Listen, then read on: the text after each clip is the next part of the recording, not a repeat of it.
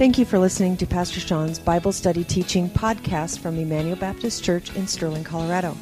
This lesson was recorded during our Wednesday night adult seminars. For more information on Emmanuel Baptist Church, please visit our website at www.ebc-online.org. Now here's Pastor Sean. What I want to do before we get into Hebrews chapter 8 tonight is to do a little bit of review because we're over halfway through the book. And sometimes as you get going through a book, you kind of want to remember what came before because it's an entire book. And each week we're looking at it in bite-sized chunks, but we need to kind of step back and look at the whole book. So turn to Hebrews chapter 1, and I'll just give you guys an overview as far as what the book we've looked at so far. So in Hebrews chapter 1, the main point was that Jesus is exalted as the King of Kings and Lord of Lords in heaven at the right hand of the Father. He's superior to all. He's sovereign and superior over everything in the universe. That was the way that the writer started. He's superior to the angels. And then if you go into chapter 2, you remember he said, don't drift. And looked at that metaphor of drifting away from the gospel. And it starts out with the drift. So a drift means that you've got an anchor, but you're slow. Drift is slow. It's slow. It's gradual. You're starting to drift. Then he talks about how Jesus came in the flesh at the rest of chapter 2, how Jesus died on the cross to propitiate God's wrath, to take God's wrath against sin. Then we go into chapter 3, and we talk about how Jesus is greater than Moses. Because who was the big guy that they wanted to emulate, that was their greatest person in their history? It was Moses. Jesus is greater than Moses. And then chapters 3 and 4, if you remember, chapters 3 and 4 focus on that generation that was in the wilderness that provoked God to anger. They rebelled. They hardened their heart. And because of that, because of their unbelief, because of their rebellion, they were not allowed entrance into the promised land. If you remember, they died in the wilderness. And he made that point over and over again to the writers, or to the readers of his epistle. Don't do the same thing. Don't harden your heart. Don't rebel. Don't have unbelief. Because if you do, you won't enter the promised land. And it's not just the Old Testament promised land that was physical. We're talking about spiritually entering into heaven. Okay?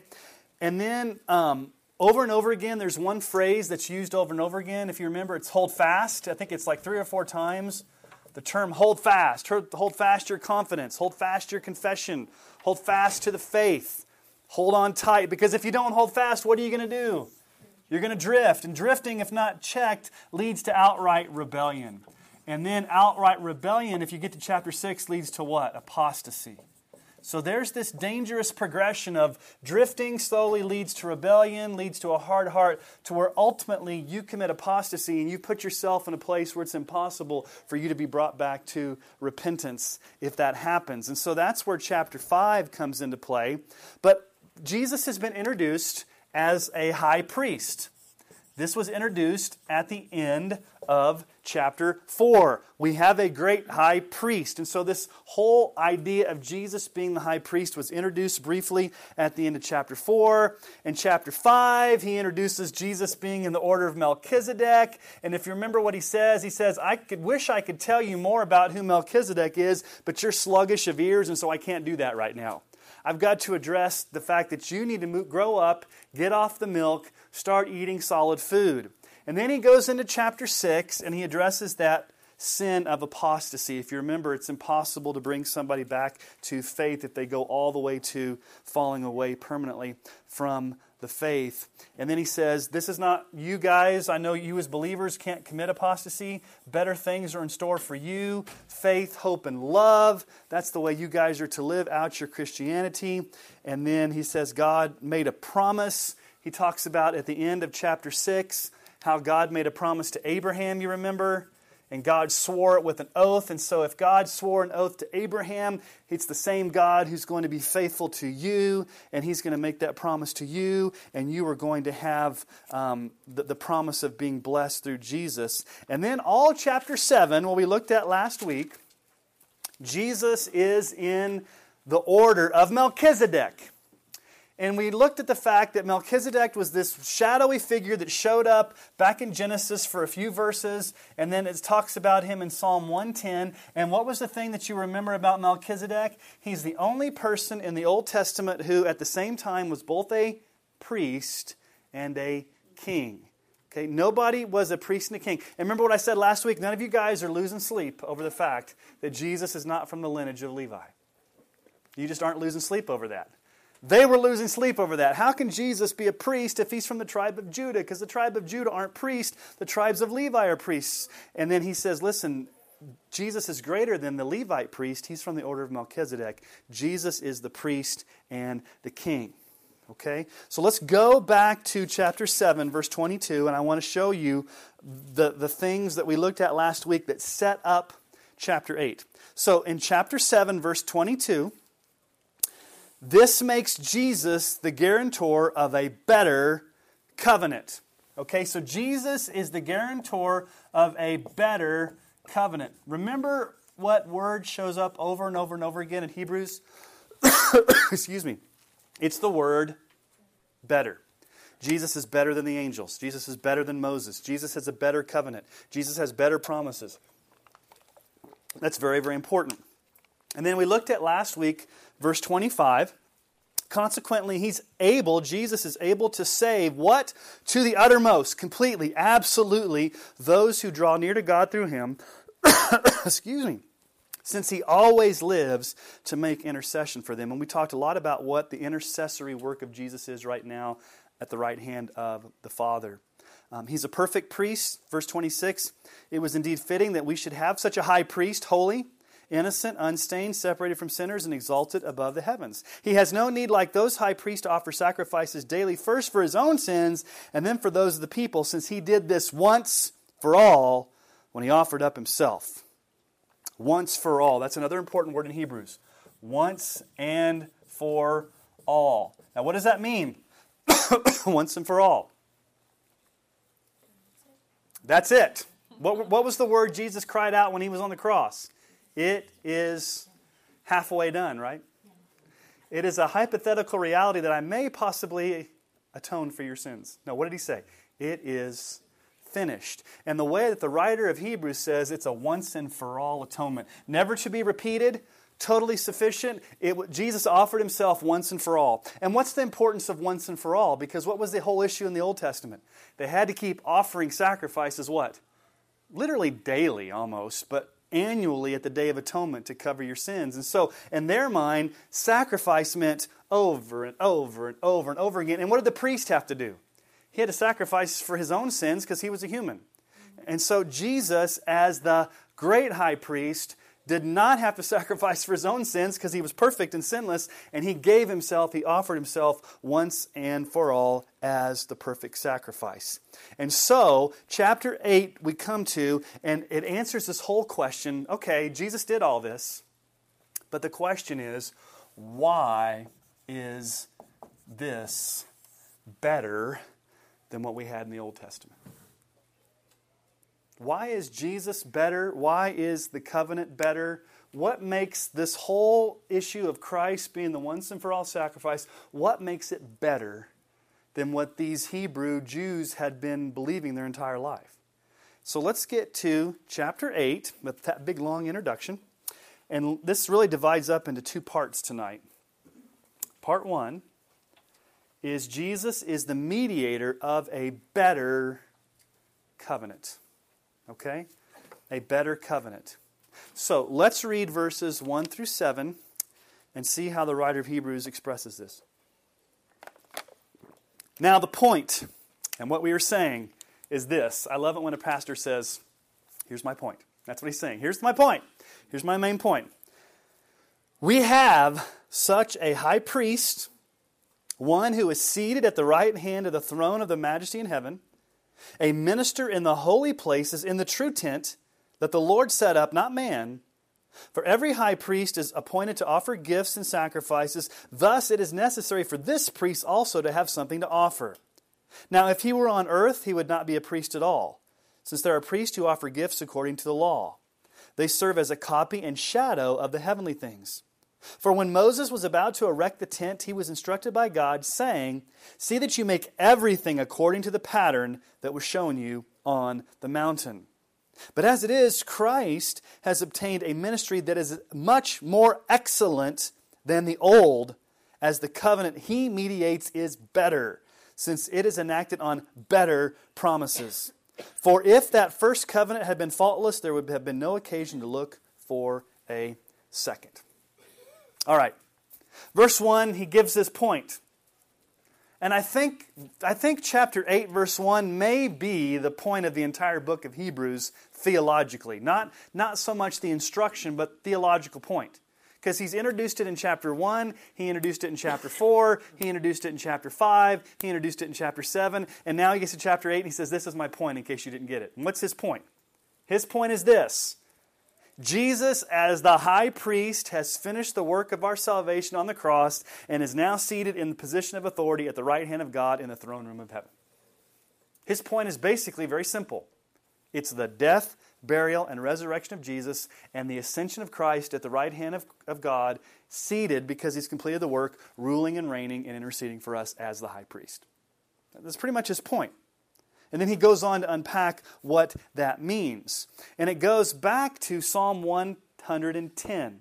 And I think I've mentioned this before. Psalm 110 is the most quoted psalm in the New Testament, more than any other psalm. It's messianic in its nature. It's all about Jesus. The Lord says to my Lord, sit at my right hand until I make your enemies your footstool. Jesus is seated at the right hand.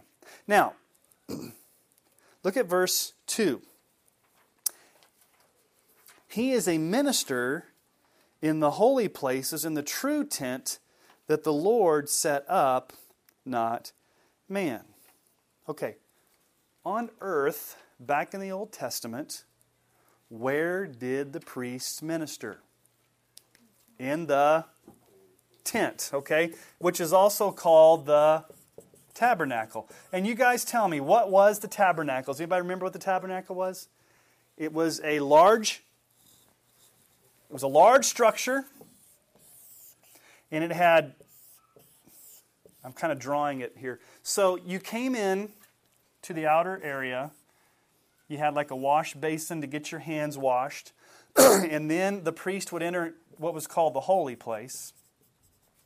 The holy place is where the candelabra was. You had what was called the bread of presence. You had the incense. This is where a lot of the activity went.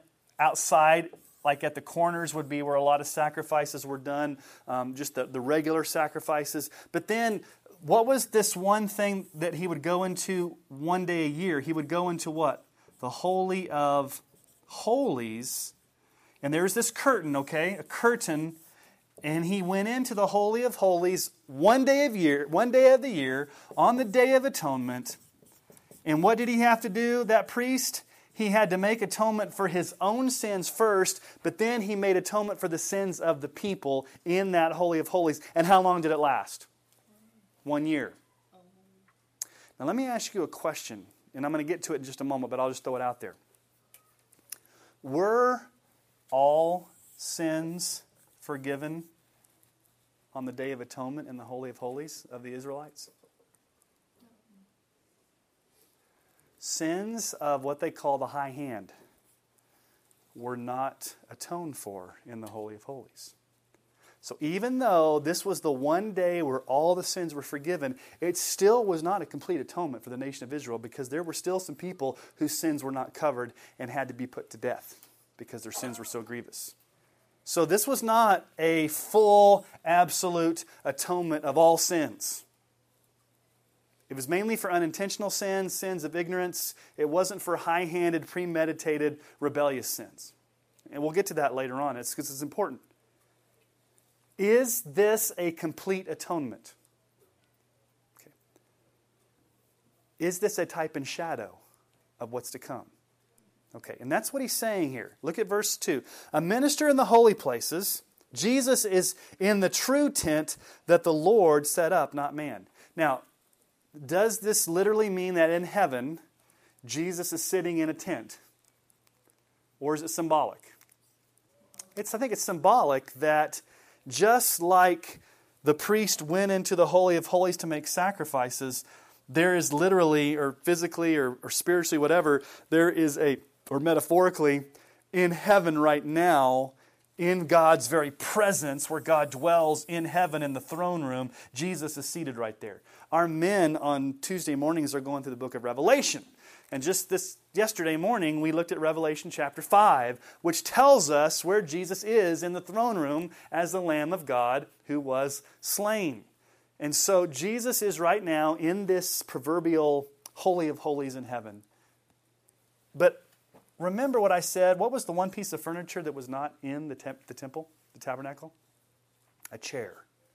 Why wasn't there a chair?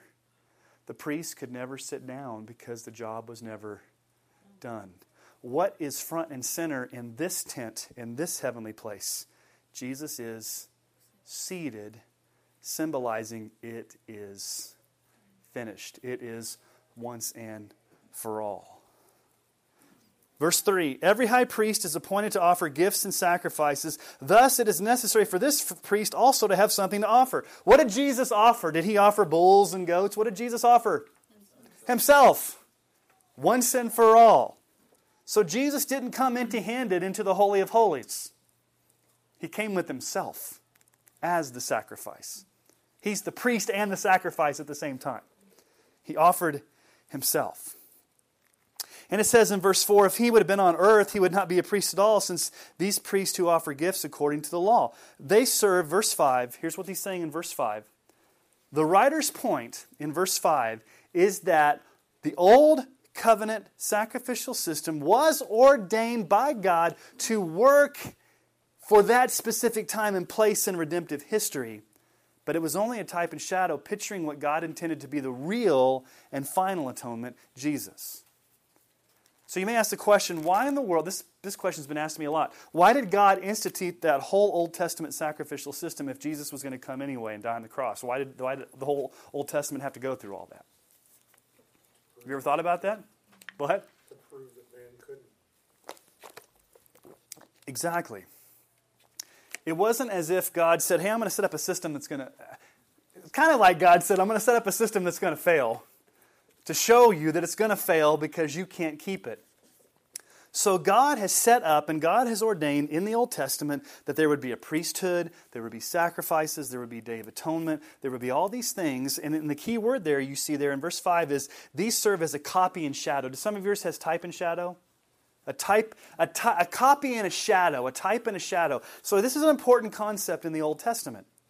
The Old Testament is full of what we call types and shadows. Types and shadows of the real thing that we find out in the New, which is Jesus and the gospel. So you may ask the question, well, why was there a tabernacle or tent in the Old Testament? It was a type and shadow of Jesus being the tabernacle. He's the true tabernacle. The nation of Israel was a type and shadow. Jesus is the true Israel. We are the true people of God.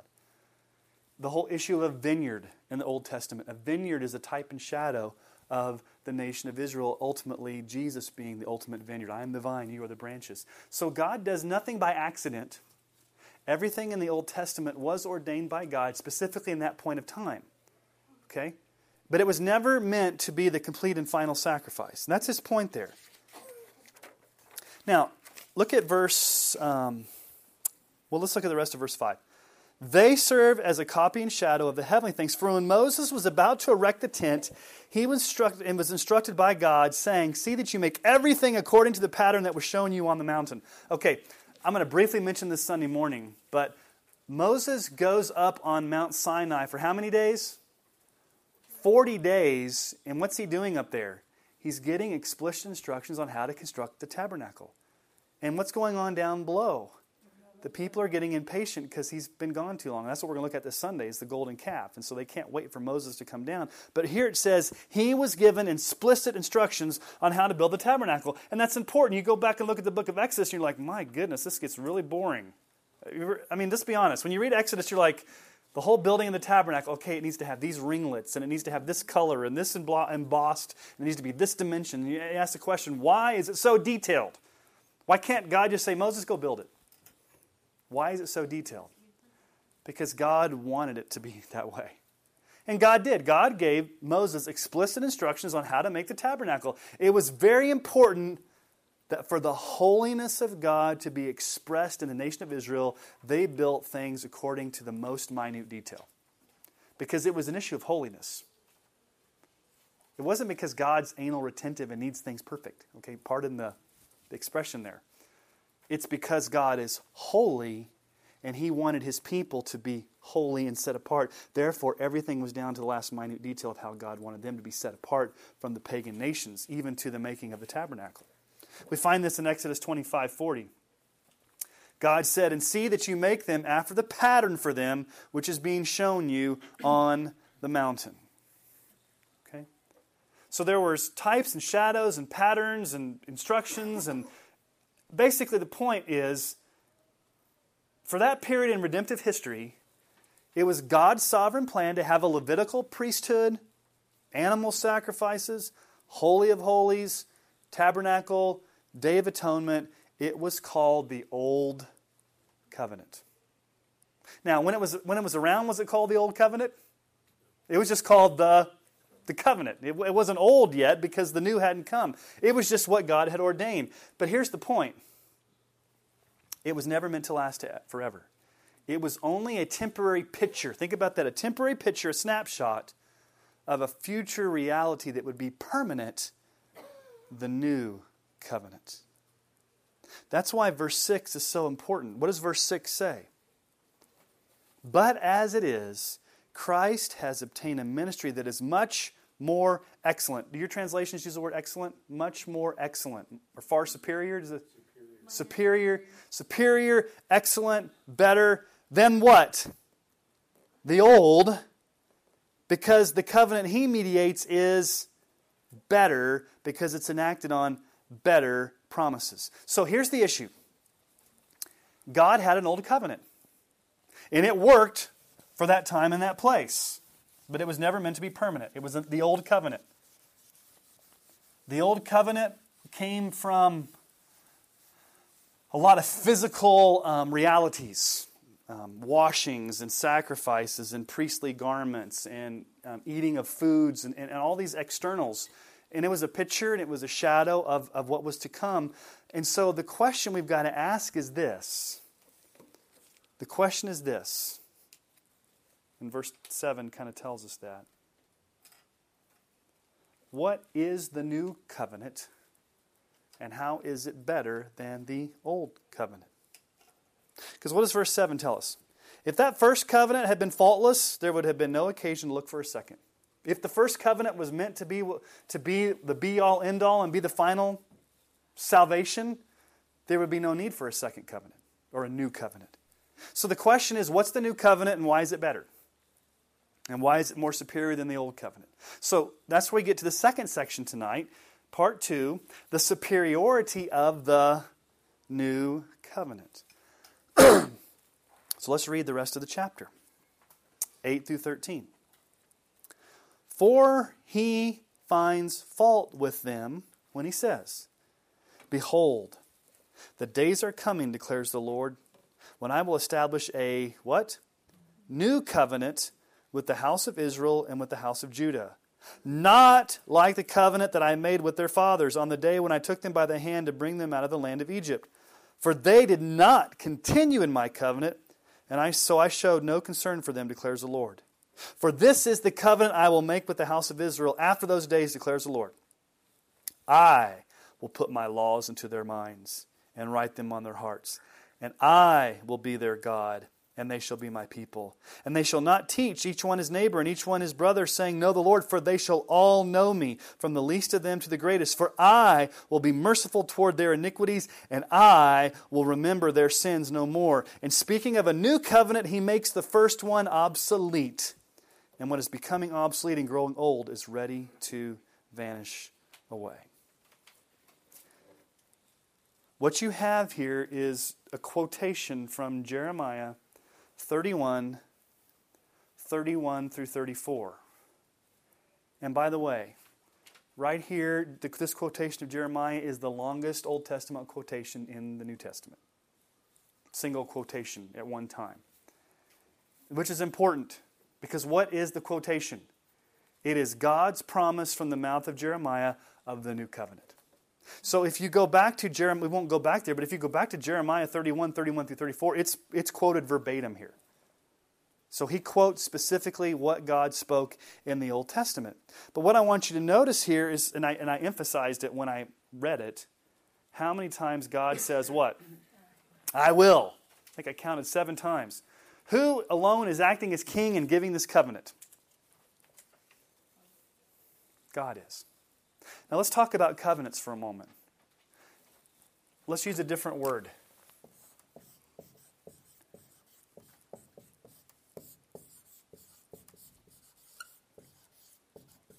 There were 2 types of covenants in the Old Testament times in those nations. There was what was called a treaty, and there was what was called a royal grant. Okay? See if you guys can guess just by the terminology the difference between the two. What's a treaty? 2 parties.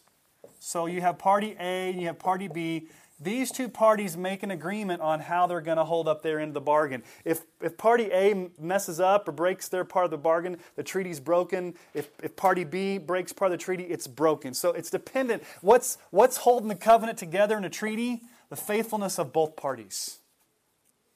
Okay? What's a royal grant? A king just says, I'm going to give it to you because I can give it to you. I don't expect anything in return. I know you can't hold up your end of the bargain. I'm giving it to you as an act of grace. Now, let me ask you the question. Was the Old Testament a treaty or a royal grant? It's a trick question. There's a combination of both. But here's the thing. The Old Covenant was a treaty of sorts.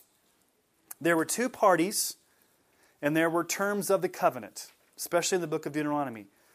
God would bless the nation, or God would curse the nation, depending upon what. Let's say God is party A in the treaty, and the nation of Israel is party B.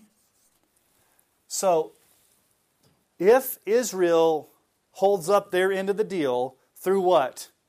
Obedience, they would be blessed.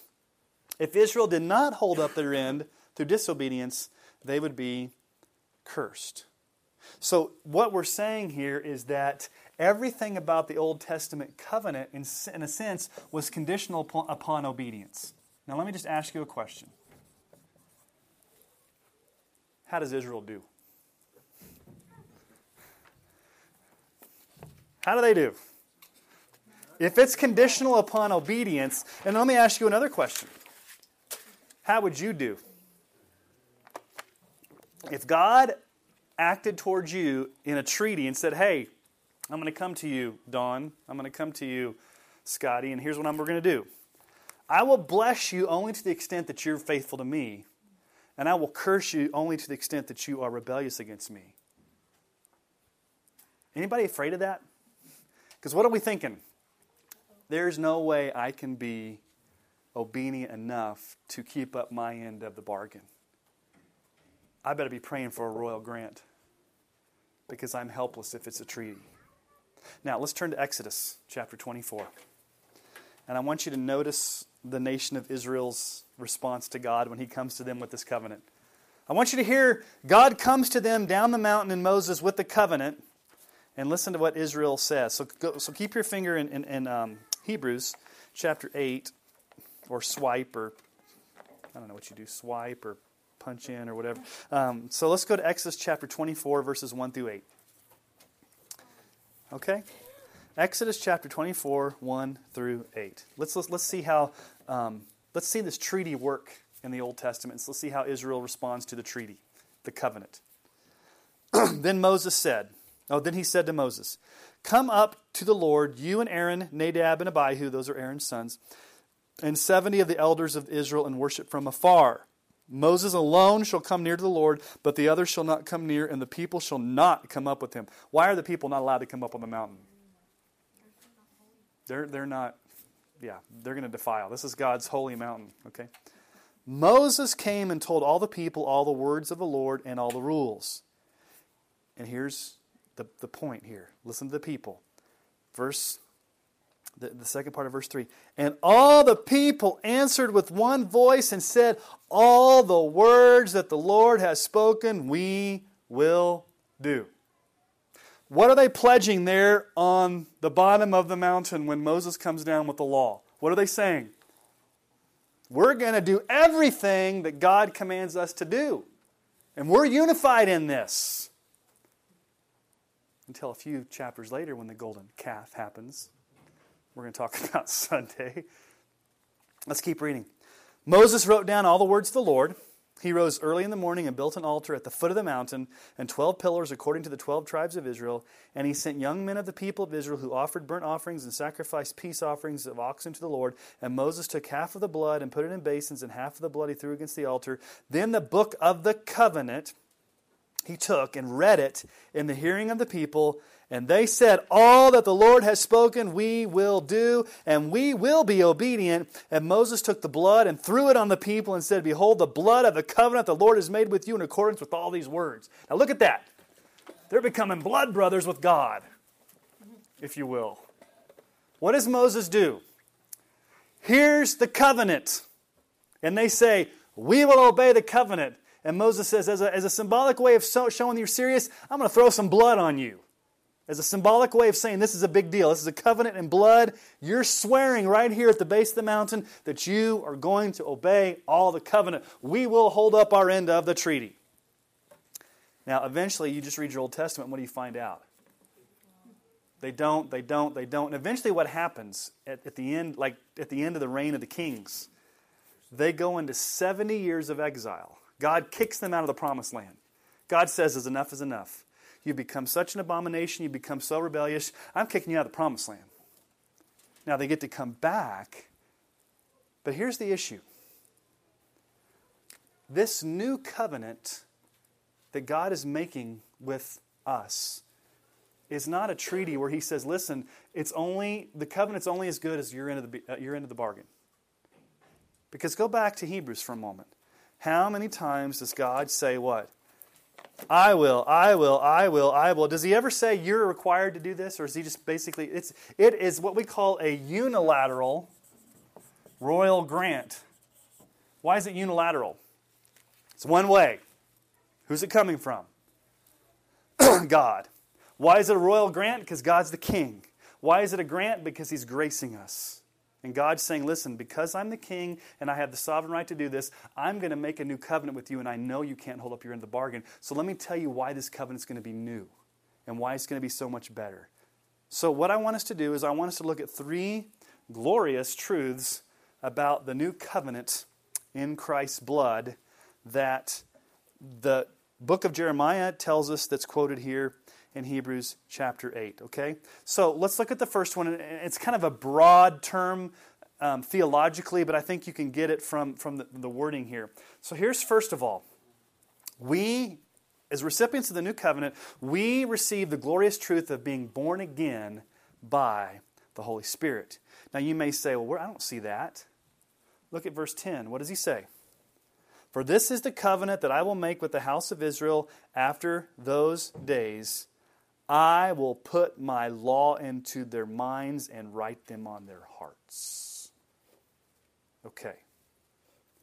What does it mean that God's going to do something in our hearts and minds as opposed to the old covenant? What was the old covenant?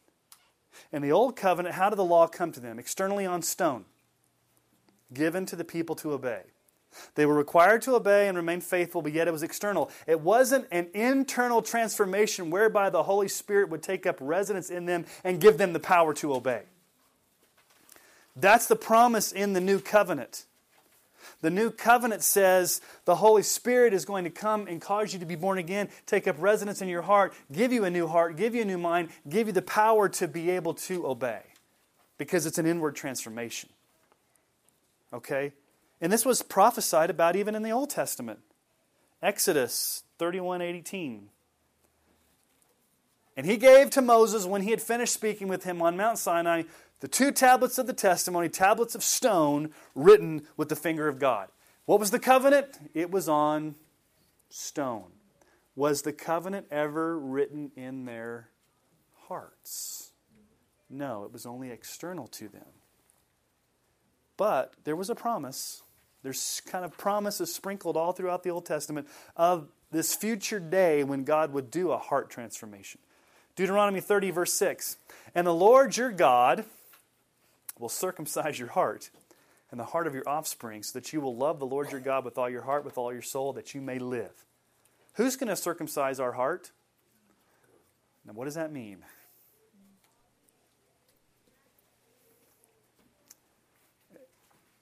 Does it literally mean God's going to come cut our heart out? He's going to come and do a heart transformation so that we will be able to love the Lord your God with all your heart. So, what's the greatest commandment? You will love the Lord your God with all your heart, your soul, your mind, and strength. Can we in our own power do that? No. We have to be able to have a new heart. We have to be born again. We have to have that heart transplant. Listen to what Ezekiel 36, this is the famous passage. Ezekiel 36, 25 through 27. This is God speaking again. This is almost very similar to the New Covenant. This is Ezekiel's version. This is God speaking. I will sprinkle clean water on you. You shall be clean from all your uncleanness, and from all your idols I will cleanse you. I will give you a new heart, and a new spirit I will put within you. I will remove the heart of stone from your flesh and give you a heart of flesh, and I will put my spirit within you and cause you to walk in my statutes and be careful to obey my rules. That's powerful. What's God saying? You've got a heart of stone. You've got a dead, unresponsive heart of stone that cannot obey, it cannot respond, it cannot do what God wants you to do. What has to happen? It has to be taken out and replaced with a new heart and a new spirit. And what do we call that? We call that being born again. So one of the greatest promises of the new covenant is that God's power, God's Spirit is going to come from the inside and transform us and give us power and give us ability and give us desire to obey. Now, Jesus quotes this in the famous being born again passage. I mean, he directly refers to Ezekiel. Water, Spirit. He's going to sprinkle us with water. He's going to put a new spirit within us. What is John 3, 3 through 7? He's talking to Nicodemus. Jesus answered him, "Truly, truly, I say, unless one is born again, he cannot see the kingdom of God." Nicodemus said to him, "How can a man be born again when he's old? Can he enter a second time into his mother's womb and be born?" And Jesus answered, "Truly, truly, unless one is born of water, I will sprinkle you with water, and the Spirit, I will put my Spirit within you. He cannot enter the kingdom of God. That which is born of the flesh is flesh. That which is born of the Spirit is spirit. Do not marvel that I said to you, you must be born again." The new covenant means that God is going to come and do an internal working on our hearts to cause us to be born again. He's going to wash us. He's going to regenerate us. He's going to renew us from the inside out. Titus 3, 4 through 6 says that. "But when the goodness and loving kindness of God our Savior appeared, He saved us not because of works done by us in righteousness, but according to His own mercy by the washing of regeneration, I will sprinkle you with clean water, and renewal of the Holy Spirit. I will put my Spirit in you, whom He poured out on us richly through Jesus Christ our Savior." So, that passage there in Titus actually uses the word regeneration through the power of the Holy Spirit. This internal washing, this internal spiritual transformation that's going to happen. I will write my law on your heart. I will give you a new spirit. I'll take out your heart of your heart of stone, give you a heart of flesh. And Paul says this in 2 Corinthians 3. 2 Corinthians 3, he's basically saying, when Moses was up on the mountain, he came down and he had the law written on stone tablets. You, on the other hand, listen to what he says about us. 2 Corinthians 3, 5 through 6. "Not that we are sufficient in ourselves to claim anything is coming from us, but our sufficiency is from God, who has made us competent to be ministers of" what? "A new covenant. Not of the letter, but of the Spirit. For the letter kills, but the Spirit gives life." Stone tablets don't do anything. They just show you. What do the stone tablets show you? You are helpless to obey God.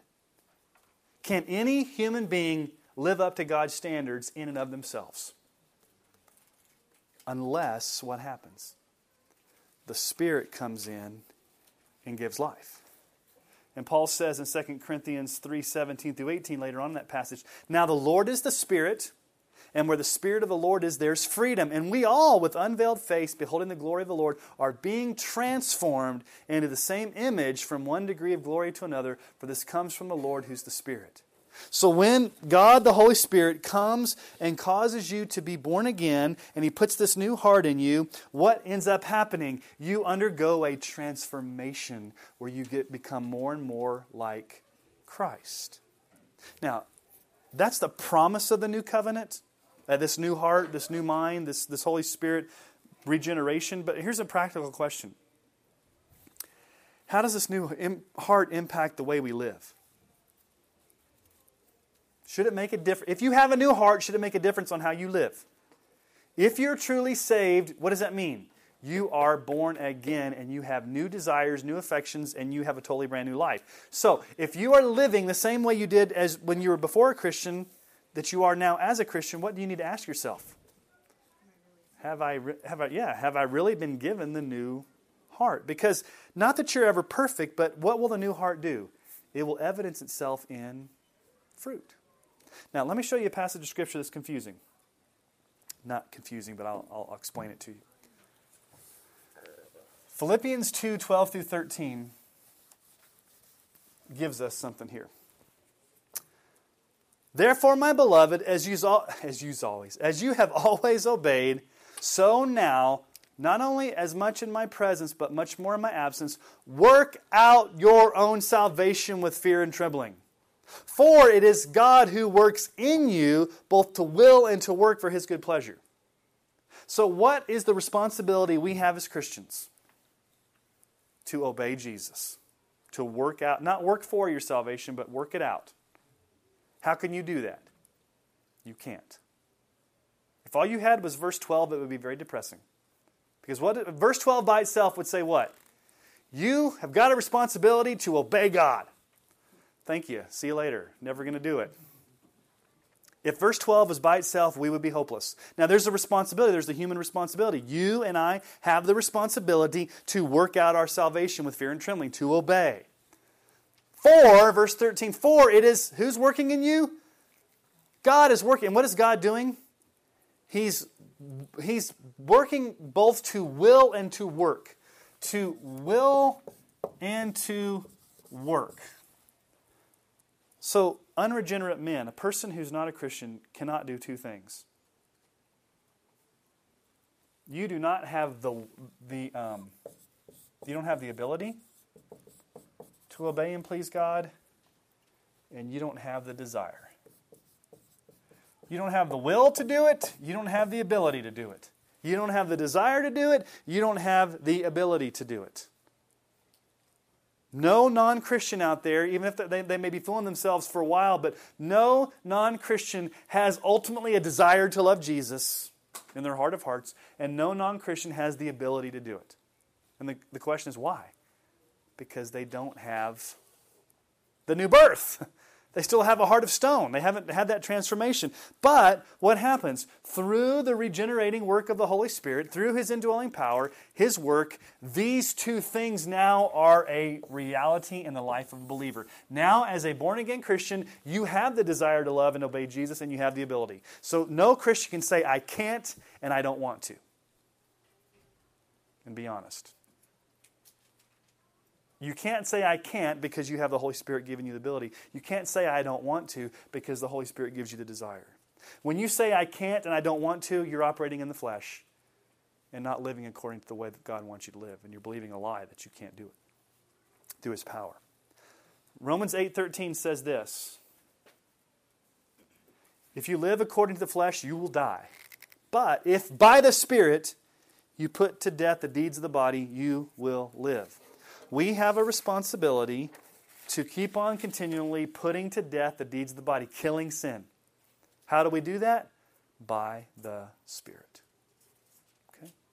Colossians 3:5 says this, put to death, therefore, what is earthly in you, sexual immorality, impurity, passion, evil desires, and covetousness, which is idolatry. So number one blessing, the first blessing in the new covenant that Jesus as the high priest has purchased for us, that was prophesied by Jeremiah, the writer of Hebrews is drawing our attention to, is number one, you will have a born-again experience where the Holy Spirit will come and do an inner heart transformation to give you the ability, the desire to obey and do this inward transformation.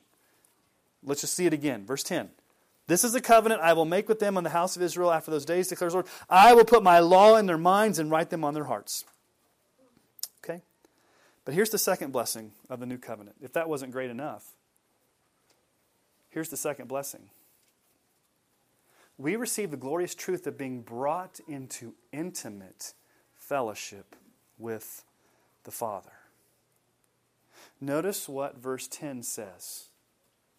I will be their God, and they shall be my people.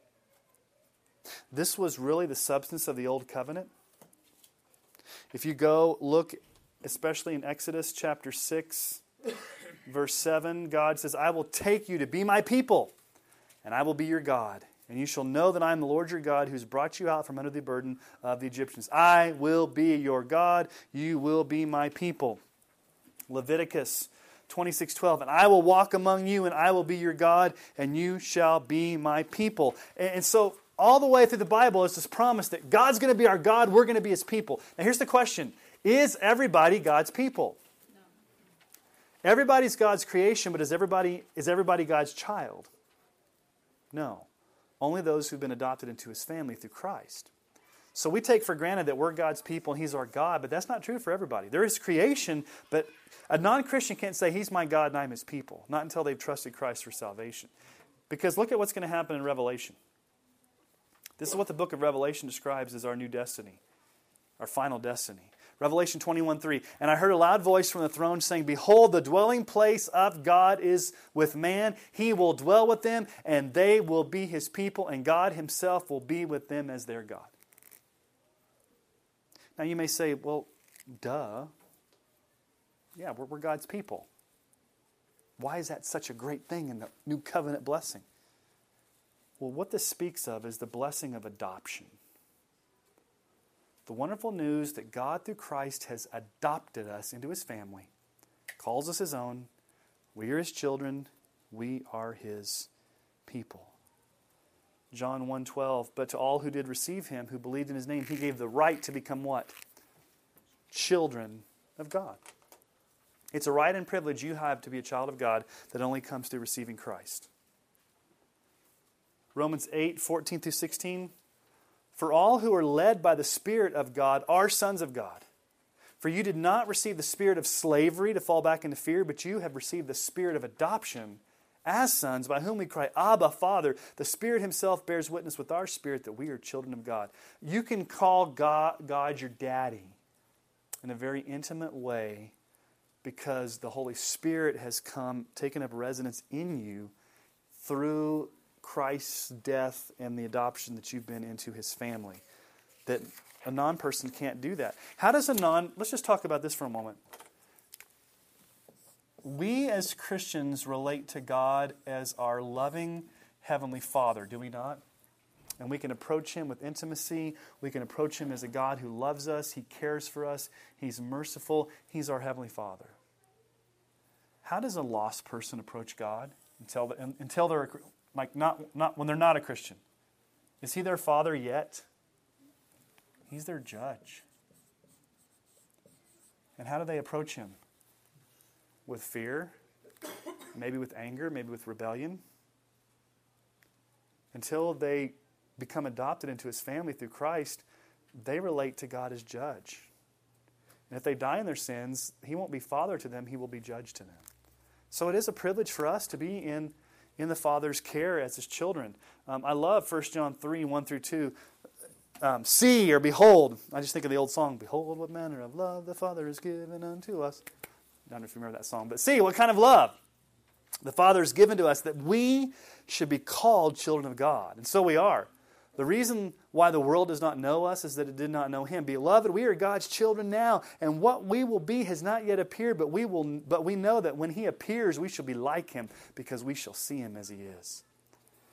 See when He uses that word see, it's an emphatic way of saying, look how awesome it is that we're actually called children of the living God. And that's what we really are. And as our loving shepherd, as our God in this new covenant, I will be their God, they will be my people. God the Father is a good God who loves to give good gifts to His children. What does Matthew 7:11 say? If you then who are evil people know how to give good gifts to your children, how much more will your Father who's in heaven give good things to those who ask Him? Is God a stingy God? No. As your Heavenly Father, He gives good things to those who ask Him. What's an example of a good thing the Father gives you? Well, let's hear what Luke has to say. Luke 11:13. If you then who are evil know how to give good gifts to your children, how much more will the Heavenly Father give the Holy Spirit to those who ask? Matthew says good things. Luke says the Holy Spirit. And then James 1:17. Every good and every perfect gift is from above, coming down from the Father of lights, with whom there is no variation or shadow due to change. I will be their God. They will be my people. Now, let's just look at this theme of intimacy here. Look at verse 11. Back in Hebrews again. They shall not teach each one his neighbor and each one of his brothers, saying, know the Lord, for they shall all know me, from the least of these to the greatest. He's not saying that we're not going to teach anymore, that we don't need teachers or pastors. What he's saying here is this. Everyone will know the Lord. That word know, especially back in the Hebrew, is yada, which conveys an intimate knowledge. When you become a Christian, it's not this distant knowledge that you have of God anymore. It's this intimate, personal, close-up knowing God. Not secondhand, but personally, intimately. Okay? John 6:44-48, Jesus hints at this. No one can come to me unless the Father who sent me draws him, and I will raise him up on the last day. It is written in the prophets, and they will all be taught by God. Everyone who has heard and learned from the Father comes to me. Not that anyone has seen the Father except he who is from God. He has seen the Father. Truly, truly, I say to you, whoever believes has eternal life. I am the bread of life. And I want you to notice, what's this say right there at the very end of verse 11? They shall, who? Some of them will know me. The priests will know me. Maybe a few prophets will know me. And a couple of really important kings. What does it say? They shall all know me, from the least of them to the greatest. This knowledge in the new covenant, this intimate knowledge of God will be not just for priests or prophets, but all of God's people. Think about who in the Old Testament had really only had intimate access to God. The high priest. Could your average Israelite actually sacrifice for himself? He had to bring the sacrifice. Could he ever even enter the tabernacle? Could he ever go in the Holy of Holies? The closest your average Israelite got was maybe when they were at the base of Mount Sinai and they heard the voice of God. Or they saw the pillar of smoke and they saw the pillar of fire. Nobody had intimate access to God except for the priests and the prophets. But here it says, from the greatest to the least of them. Okay?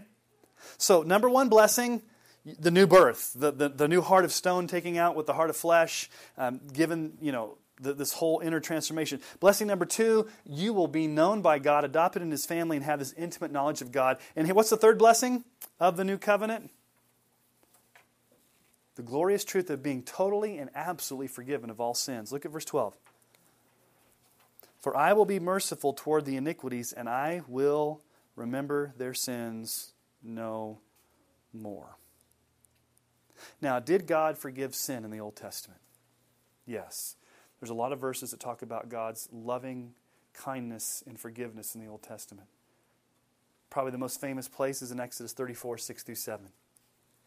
The Lord, this is Moses, the Lord passed before him and proclaimed, the Lord, a God merciful and gracious, slow to anger, and abounding in steadfast love and faithfulness, keeping steadfast love for thousands, forgiving iniquity and transgression and sin, but who will by no means clear the guilty, visiting the iniquity of the fathers on the children and the children's to the third and fourth generation. Does this not speak about God's love, His steadfast love, His forgiveness? Psalm 103:12, as far as the east is from the west, so far does He remove our transgressions. Where do the east and west meet? They don't. Isaiah 43:25, I am he who blots out your transgressions for my own sake. I will not remember your sins.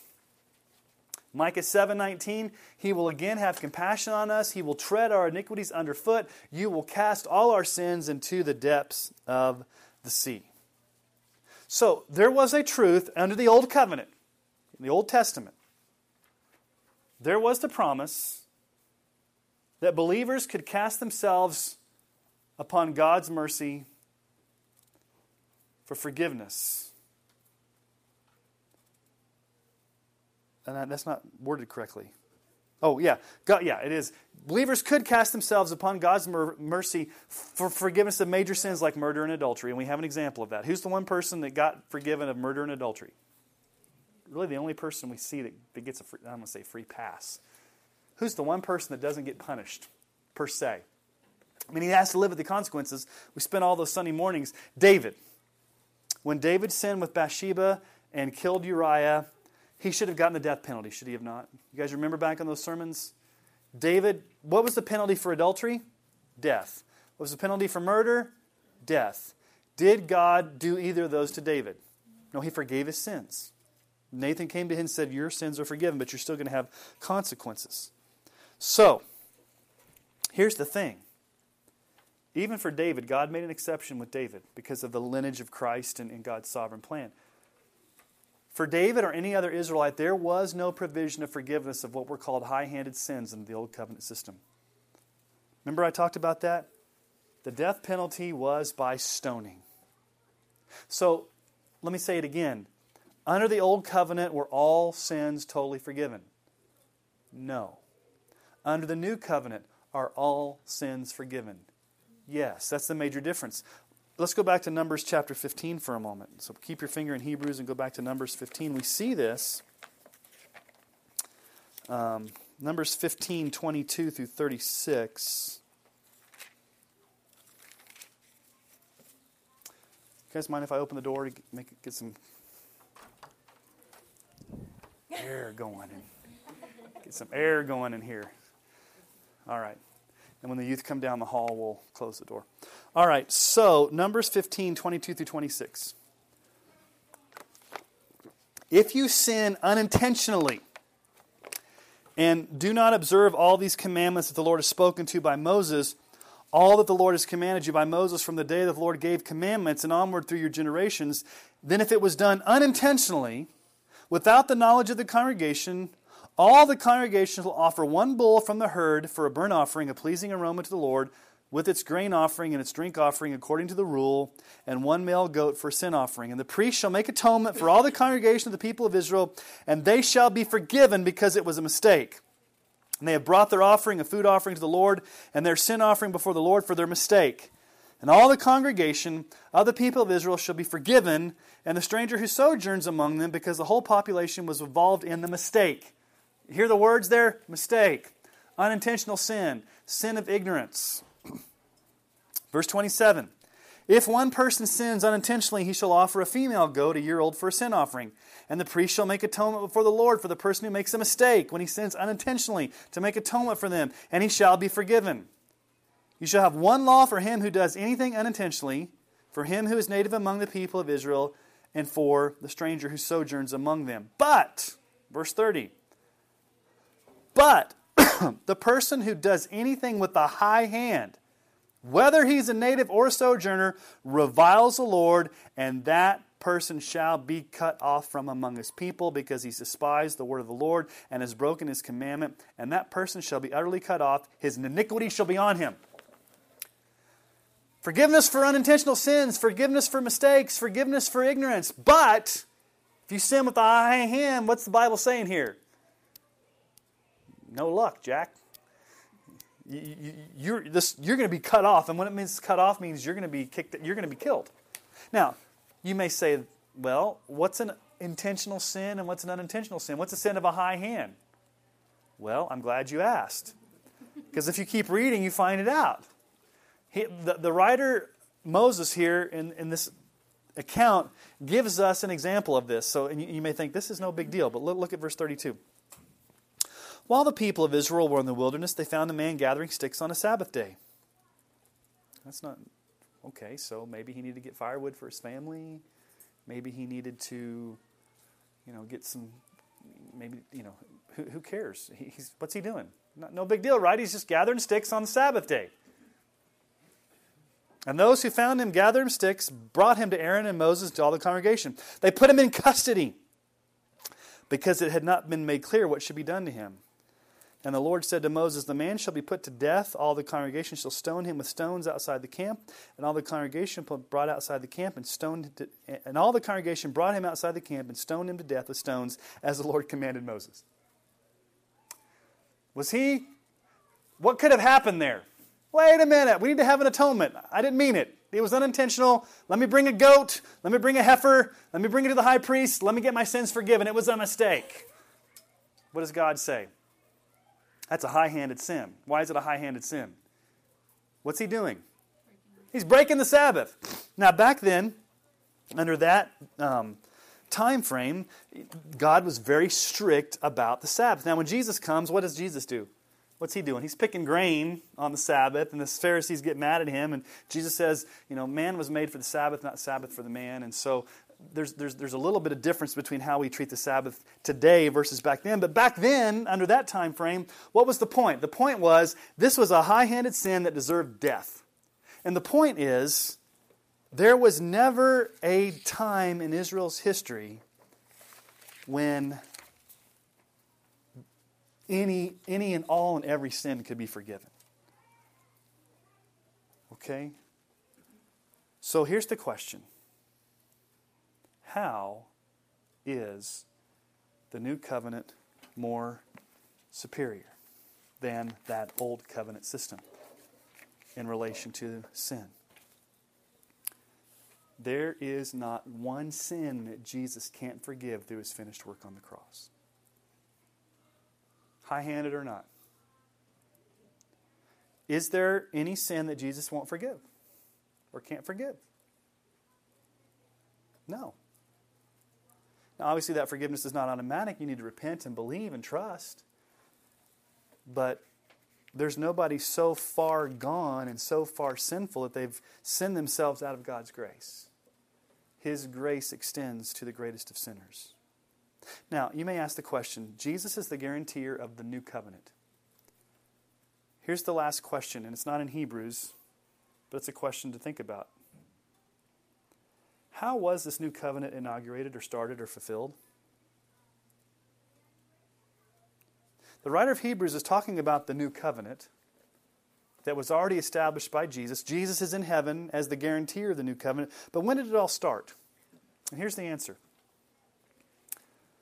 On the night of his betrayal, when Jesus was leading his disciples to celebrating the Passover, Jesus institutes or inaugurates the new covenant.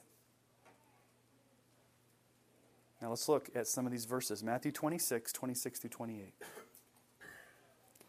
Now as they were eating, Jesus took bread, and after blessing it, broke it and gave it to the disciples and said, "Take, eat, this is my body." And he took a cup, and when he had given thanks, gave it to them, saying, "Drink of it, all you. This is my blood of the covenant, which is poured out for many for the forgiveness of sins." This is my blood of the covenant. Okay? Luke says it like this. Luke 22:20 says this. And likewise, the cup after they had eaten, saying, "This cup that is poured out for you is the," what? "New covenant in my blood." So here's the point. When Jesus died on the cross, he fulfilled the prophecy of Jeremiah. And what did Jesus do? He poured out his blood for many for the forgiveness of sins. He died as a substitute on the cross for sinners. So, it started at the Lord's Supper, the Last Supper. That's where he started talking about the new covenant. It was finished in his work on the cross. Now he's in the right hand of the Father, seated in heaven as the high priest, mediating and being the guarantor of the new covenant. So here's the question. Every time we celebrate the Lord's Supper, What are we celebrating? The new covenant.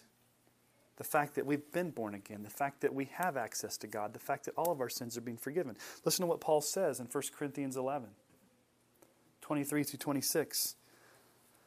Paul says, "For I received from the Lord what I also delivered to you, that the Lord Jesus on the night that he was betrayed took bread, and when he had given thanks, he broke it and said, 'This is my body, which is for you. Do this in remembrance of me.'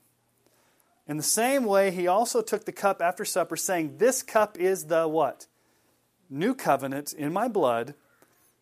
Do this as often as you drink it in remembrance of me. For as often as you eat this bread and drink the cup, you proclaim the Lord's death until he comes.'" So let's talk. This is not in your notes, but let's just talk a little bit about the Lord's Supper. We're going to go on a little tangent about the Lord's Supper. Is that okay? I'm going to give you, well, there's 4 major views of how to understand the Lord's Supper. Okay? Historically, church history, there's 4 major views of how Christians have celebrated the Lord's Supper. Okay? And I'm not going to use the big words because they're just going to confuse you, but let's just call it the Catholic one. Okay? There's the Roman Catholic view. Again, this is not in your notes. I just kind of decided, actually, I'm doing this off the cuff because we have some time and we're done. So let's spend the last few minutes doing this. The Catholic view basically is the view that here's the Catholic view. The vicar of Christ pulls Jesus down from heaven as a victim on the table, sacrifices him afresh, and when you actually partake of the elements, you are literally eating the body and blood of Christ. So they believe in the literal. So when you are taking the Eucharist, you are literally feasting on the literal blood and body of Christ. Literally. Okay. Number one, this kind of makes a mockery of Hebrews, because what does Hebrews say? It was once and for all. Where is Jesus now? He's seated at the right hand of the Father. Is Jesus a victim that's pulled down and sacrificed afresh? No. So I would say that this is a view that you can reject as an unbiblical view of the way to take the Lord's Supper. Okay? Now, there's the Lutheran view, which is a modified Catholic view. The Lutheran view would say it's not necessarily like the literal body and blood of Christ when you're taking the Lord's Supper, but there's definitely an element to the physical nature of it. Okay? So I would say, for lack of a better term, I would call it Catholic light. Without all of the meanings of the Eucharist that the Catholics throw into it. But the Lutheran view does see a heavy understanding of the physical nature of the elements themselves. Okay? There's what we would call the Reformed, let's call it the Reformed or the Calvinistic or the maybe the Presbyterian view. This view states that it's not physical. It's not physical, but there is a deeply spiritual aspect that it's what's called a means of grace. Oh, by the way, this is a sacrament, meaning the Catholic view is a sacrament, meaning what? If you don't take that, you're not saved. It's a way of keeping you saved. Okay.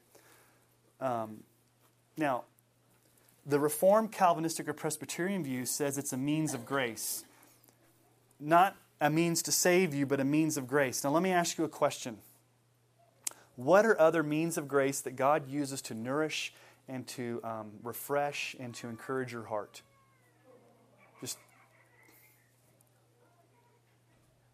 What are some means of grace that the Bible tells us that God does?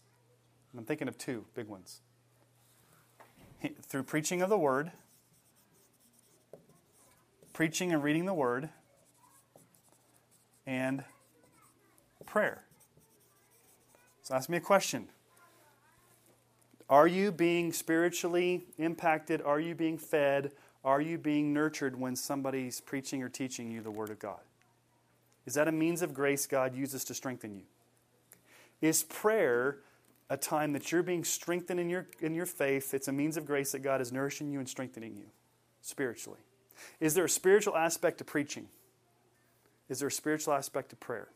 Okay. What the Covenant Presbyterian Reform view says is the Lord's Supper is no different. The Lord's Supper is a way that God nourishes you. It's a way that God spiritually feeds you. It's a way that God strengthens you. And so when you take the Lord's Supper, it's just another way that God deeply spiritually meets you in corporate worship. Okay? The Baptistic view basically says it's only a memorial or it's only a symbol looking back at what Jesus did, but there's nothing really spiritually as a means of grace in the Lord's Supper. It's more just we're remembering what Jesus did looking back. But it's not really, we're looking back at what he did in history, but we're not actually, in a sense, communing. It's not necessarily communing with him as a means of grace. It's totally symbolic or a memorial. That would be like the extreme Baptistic view. Okay? Now, what view do I hold? I actually am like somewhere between these two right here. Because I believe it's a memorial. I believe it's a symbol. I believe we're to do it in remembrance of him. I believe we're to look back at what Jesus did on the cross. But I also believe there's a deeply spiritual aspect of it. Not where the body and the blood, or the elements literally become the body and blood. But I do believe that there's something inherently spiritual when we take the Lord's Supper. That it's a means of grace that God nourishes and he feeds you. And there's something about why would God choose physical elements? Okay. In preaching, what does God use to feed you? Your ears. In praying, what does God use to feed you? Your heart and your mind. In the Lord's Supper, what does he choose to feed you with? Literal elements. It could have just been anything he chose, but he chose literal elements to represent that. And not that there's anything magical about the elements that you're taking in and of themselves, but the whole process of being in a corporate worship service where there has been the preaching of the word, there has been prayer, there has been true worship. To follow that up with communion is just another way for God to spiritually meet you as an act of grace to nourish and strengthen you. Where I think sometimes the extreme Baptistic view takes a little bit of the spiritual aspect of it and looks at simply as a memorial, looking back at what Jesus did, but not looking at how he's meeting you right now in the present through the Lord's Supper. Does that make sense, or do I need to explain that? Is that confusing, or is that... Lori, you look questioning. Well, I always thought that I was looking forward as well. And looking, yeah. I guess where you say Yeah, and I didn't get to that, yeah. This is off the cuff. I'm glad. Really, the way you look at the Lord's Supper is, I think here's the way I look at it. It's a look back. You're looking back at what Jesus did. It's a look around to those who are part of the body of Christ with you, who are celebrating it with you. It's a look up to Christ right now and how he's ministering to you. And it's a look forward to the fact that Jesus is going to come back and there's going to be the final marriage supper of the Lamb. So I think all aspects of those are important in the Lord's Supper. A look back, a look around, a look up, and a look forward. And let me just say this.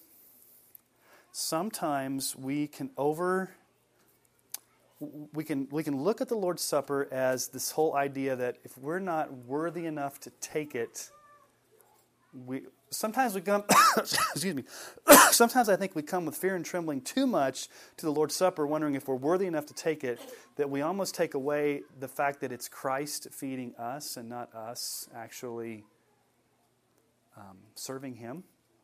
Whose supper is it? Do you feel the same way about prayer? Do anybody feel like I'm not worthy? Sometimes I'm not worthy to pray. I'm not worthy to listen to a sermon. Well, are you worthy to take communion? Anybody here worthy to take communion? No. But what happens in communion? Christ is meeting you at your need and spiritually sustaining you through that experience. Now, it does say examine yourselves. Don't take it in an unworthy manner. And it does talk about having personal relationships being right so that you don't do that because people were dying because of the way they were acting. Yes, Tiffany? You left one out. LDS considers it when you take the blood and they do bread, actual bread pieces, and water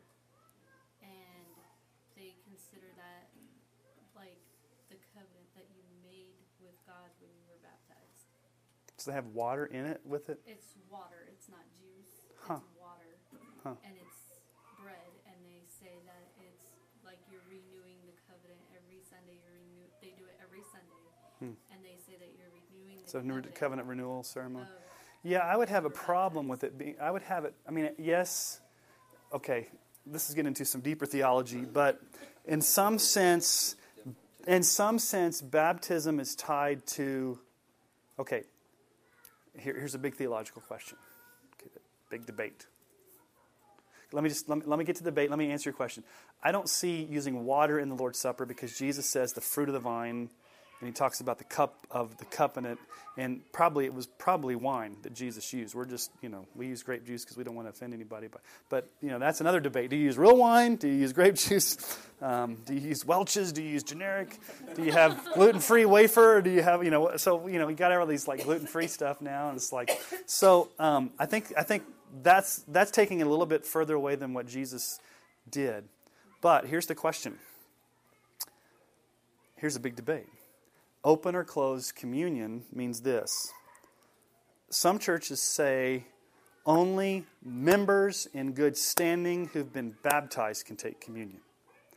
Other churches say we open the table up to all who've confessed faith in Christ, and it's up to them to make the decision. Some people say you have to be, you don't have to be a member, but you have to be baptized to take the Lord's Supper. Some people at churches say, well, who are we to fence the table? It's between you and the Lord. Who take it? Let your conscience be your conscience. So there's a bunch of arguments about how and it's called fencing the table. How do you make sure, as pastors and elders in a church, that only those who are the proper candidates of taking the Lord's Supper take it? Okay? Now, here's my argument for why little children should not take the Lord's Supper. Go to 1 Corinthians chapter 11. Number one, let's just talk about baptism. I'm going way off track here, but these are important things. What's the importance of baptism? What does baptism do? Is baptism to be celebrated over and over again? Baptism is once. Baptism by immersion under the water after you've confessed faith in Christ is your way of what? Saying publicly that you identify with Christ. Okay?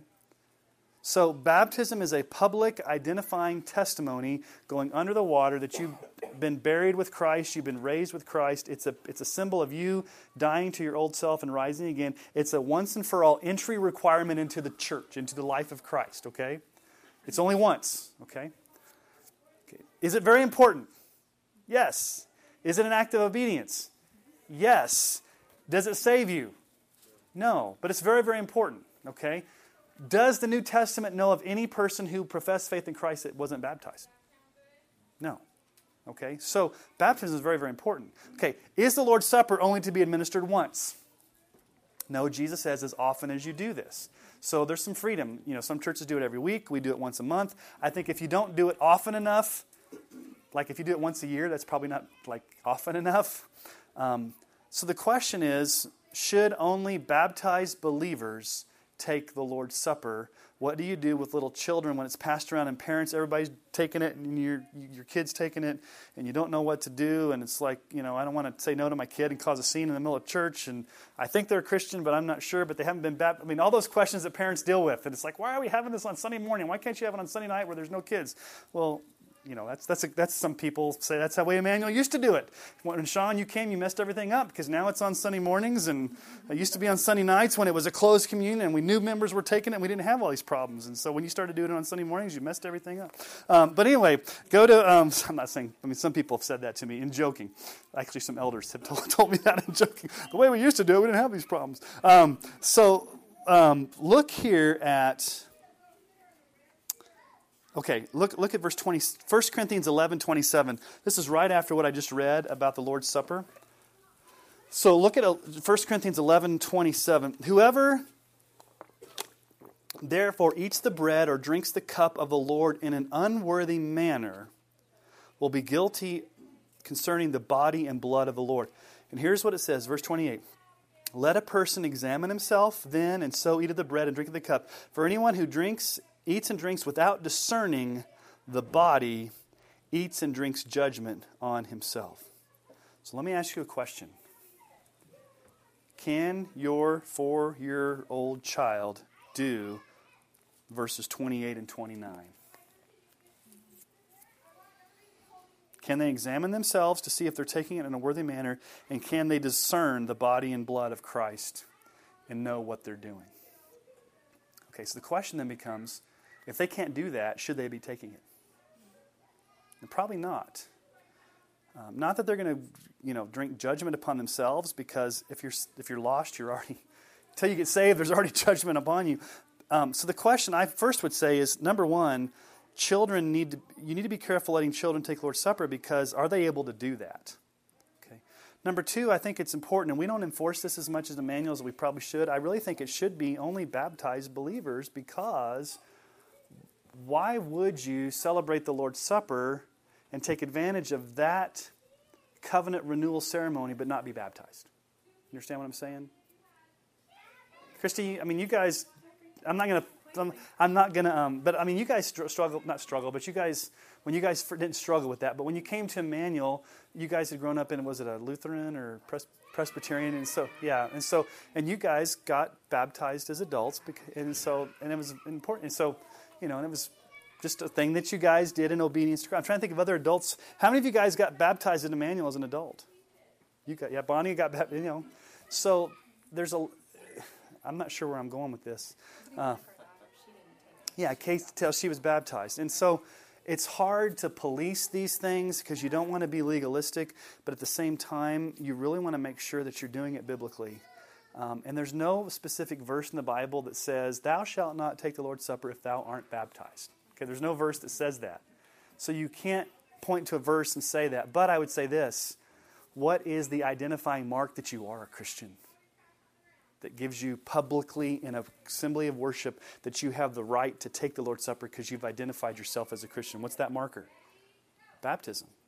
So if you haven't been baptized, then the question is, why haven't you been baptized? And when I say baptized, I don't mean like I was sprinkled as an infant. I mean, have you come to that point when you've trusted Christ personally? It's your decision. You knew what you were doing. And after that point in time, you went under the waters of baptism, came back up as a symbol of the death, burial, and resurrection of Christ, as a symbol of your old heart dying and God giving you a new heart, and you publicly testifying to everyone that change has taken place. And so the baptism is the introductory aspect into the Christian life publicly, that you publicly let everybody know that you're a Christian. And then the Lord's Supper is the ongoing way that we as a body celebrate the fact that we are Christians and we receive that grace. Does that make sense tonight? Is there any other questions on that? Or comments? I didn't even want to go down that path tonight. Yes?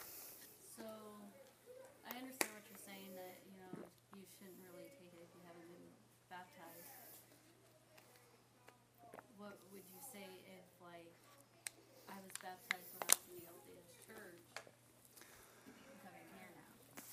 Well, we're going to talk about that. Has one of the elders contacted you guys about meeting? They're going to talk to us Sunday. Okay, and I'm talking to you Sunday. Yeah, so can we hold that conversation to when you guys, because you just went through the membership class and we're talking about baptism, and that may be a question that we talk about with you guys on that. So is that okay? Okay. I do have something. Yeah. When I was going to the Jehovah's Witness church, they did the Lord's Supper once a year, but you were told that if you take the Lord's Supper and you don't know you're going to heaven, you'll be condemned. Sounds to me like that treaty where you hold up your end of the bargain.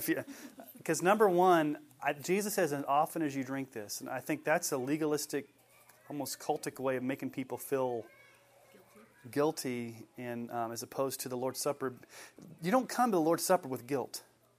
Now, you may come with guilt, but the Lord's Supper is a means of grace to strengthen your soul to show you. Hopefully, when you're done with the Lord's Supper, you've been refreshed to know that your sins have been forgiven, past, present, and future, and you have the new covenant. You've been born again. You have access to the Father. Your sins have been forgiven. You have that relationship with Christ. He's met you. He's nourished you. You have a church family that loves and supports you, that's taking it together. Hopefully, that's what you feel after the Lord's Supper, not walking away saying, man, if I didn't do enough this year to be worthy of it, I'm going to go to hell. So, yeah. Yes, sir, you had a question back. Oh, I was just my question was more towards the actual baptism itself. Yeah. I understand that there are many different sects to one house, Christianity, everyone has their different beliefs. But what about that baptism? Isn't that like the covenant between you and God? It doesn't have more to do with the beliefs of your church. It's like when you take your actual communion with bread and wine. I mean, like, I don't know, questioning what goes through everyone else's head, because when I'm accepting that, that's me accepting what Christ was offering to me. So as far as, she got baptized through the LDS church, other people got baptized through different churches. It might have not been through here, but at the same time going through that again in this church. Well, yeah, the answer to your question is, I guess the question you're asking is, when would we require somebody to be rebaptized? Based upon, is that the kind of the ultimate question you're getting to? Okay, and here's the answer to that question. Here's the criteria. If you've been baptized in a previous church or previous experience, here's the criteria. Number one, it had to be after you personally had faith in Christ, not as an infant. Number two, it had to be under the water by immersion. Number three, it had to be in the name of the Father, the Son, and the Holy Spirit, because some churches are like the oneness only. They baptize just in the name of Jesus, not in the name of the Holy Trinity. And then number four, we would prefer it to be a church of like faith and practice, which doesn't necessarily have to be Baptist, but be like a Bible-believing church that's similar. And so the answer to hers is that hers would not qualify. The LDS would not qualify, number one, because their church is not like faith and practice. Their beliefs are so far different than ours that we would require them to get rebaptized as what we would believe true Christians. And they would even say themselves what they were doing before. Does that answer your question? Somewhat. Okay. But I guess my question would be, her baptism wasn't between her and church and God. It was between her and God and her faith in God at that time. Well, let me give you an illustration, and I don't know if you're married or not, but when you get married, you can have a ceremony between you and your wife and say, hey, let's do the secret little eloping thing and never wear a ring. But you're not letting the world know publicly that we're making a commitment to one another. We're wearing a ring to show that we're committed to one another. So a wedding ceremony is a way to let the world know that you are committing yourself to each other, very personal, but you're inviting the world to see it, and then there's a symbol of that by a wedding ring. Baptism is the same thing. It's a very private and personal thing that you're doing between the Lord, but it's also a public thing where you're letting everybody know this is what I'm doing publicly to identify myself with Christ. And kind of the wedding ring I'm wearing that I'm saved is this public act of baptism where I'm doing it publicly. It's a testimony to others that they can rejoice with me, they can celebrate with me, and I'm publicly doing this as a way to show everybody that it's not a private thing. Does that? You may not agree with that, but it's kind of a different way to think about it.